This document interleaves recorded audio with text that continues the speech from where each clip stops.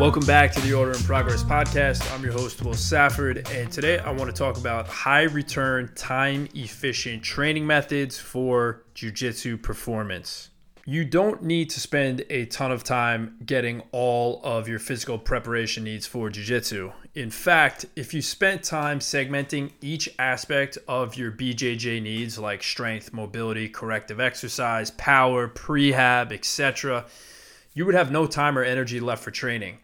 Plus, you would quickly lose motivation to make time for each separate modality. It's easy to get caught up in your off-the-mat work with the seemingly endless options and distractions that flood social media these days. When you're training for jiu-jitsu performance and resilience, it's important to keep the focus on the mat. To get good at jiu-jitsu, you need to spend time doing jiu-jitsu.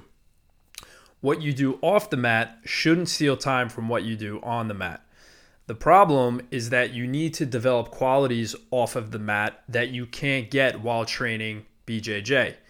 And frequently, you need to make time to shore up your weaknesses so that they don't become a problem while grappling, which could set you up for injury and pain.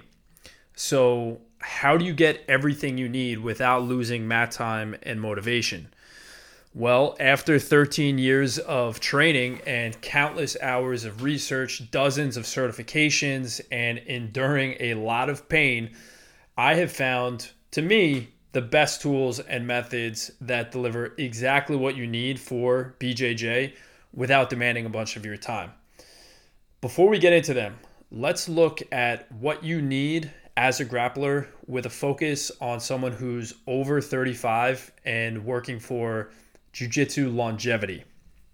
So let's talk about the physical needs of a grappler. You will get a lot of what you need for Jiu-Jitsu by doing Jiu-Jitsu. Strength endurance, isometric strength, cardio conditioning, and endurance are the main things that you get from time spent grappling. However, what you need is strength, power, mobility, stability, and movement in multiple planes of motion. You also need to develop resilience and also undo the negative effects that grappling has on your body through corrective exercise. Now, if you spent time on each of these individually, you'd have a very demanding training routine that would really be hard to sustain. Instead, I prefer to put my time into tools and methods that deliver multiple qualities that directly translate to jiu-jitsu performance and resilience. To me, the best use of your time is on things that deliver strength, mobility, resilience, and injury prevention all in one. Here are those things. Number one, the Turkish get-up. If you're a grappler and not using the get-up by now, you are doing yourself a disservice. This one move packs so many benefits into one complete package that it is a crime to leave out. Aside from the fact that it can be used as an assessment, a warm-up, and a strength move, it also provides stability, mobility, movement in multiple planes, corrective exercise, and resilience training all in one. It can be done anywhere, with or without equipment, before jiu-jitsu, as part of a workout, or on its own. So I recommend you do get-ups every day. If you want an intro to the get-up, or what I call the grappler's get-up, go to seekprogress.com, and right there on the homepage I have a free course on that you can just access right away. Number two, club bells. Clubs provide a unique stimulus to the body that is often neglected in many training routines. It is by far the best way to develop circular strength or rotational ability. Clubs improve your ability to produce and handle force at odd angles, a lot like you do in jiu-jitsu. They really do make you resilient from all directions.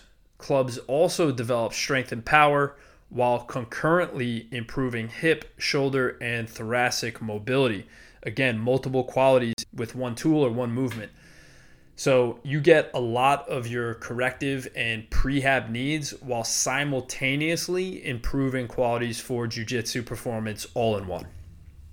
Number three, loaded mobility. Having a full range of motion of your joints is vitally important for combat sports. Lacking mobility will decrease your performance potential and could lead to injury. But having mobility is just one part of the equation. You also need to have strength in the end range. That's why my mobility sessions are focused on loaded mobility. When you use a weight in combination with mobility exercises, you not only increase your range of motion, you are also building strength and resilience in those ranges. When done properly, loaded mobility builds strength, stability, and mobility while also providing prehab, corrective exercise, and movement in multiple planes. So get more bang for your buck by doing loaded mobility. Number 4, landmine training. Strength is one of the most important qualities in life and in sport. Some call it the foundational quality that all other qualities are built on. But for me, traditional barbell strength training always left me beat down and a lot of times injured. My joints and spine just do not handle the compressive loads very well. So, a lot of times after heavy barbell training, I would need a day or two just to recover from that, which stole my mat time. And I just wasn't feeling it after a while. So luckily, I discovered a way to develop strength and power with heavy loads that don't have the compression, and that is landmine training. The landmine takes the load off of your axis and puts it in front of you. This leads to less compression as well as developing forward intent. As I've mentioned in previous episodes, humans were built to move forward. The landmine also allows for multiple planes of motion. The traditional barbell lifts lock you into the sagittal plane. In my opinion, the landmine yields strength and power much more relevant to grappling and sport, while also reducing your risk of pain and injury, and without robbing your longevity from that compression. So now most of my raw strength and power comes from landmine training. Number 5, body weight. The ultimate minimalist method is body weight training. It can be done anytime, anywhere, without any equipment, and for a variety of goals. Bodyweight training can yield strength, power, mobility, resilience, corrective exercise, training in multiple planes, and more. Currently, I use foundation training every morning and before every training session as a warm-up and to develop isometric strength.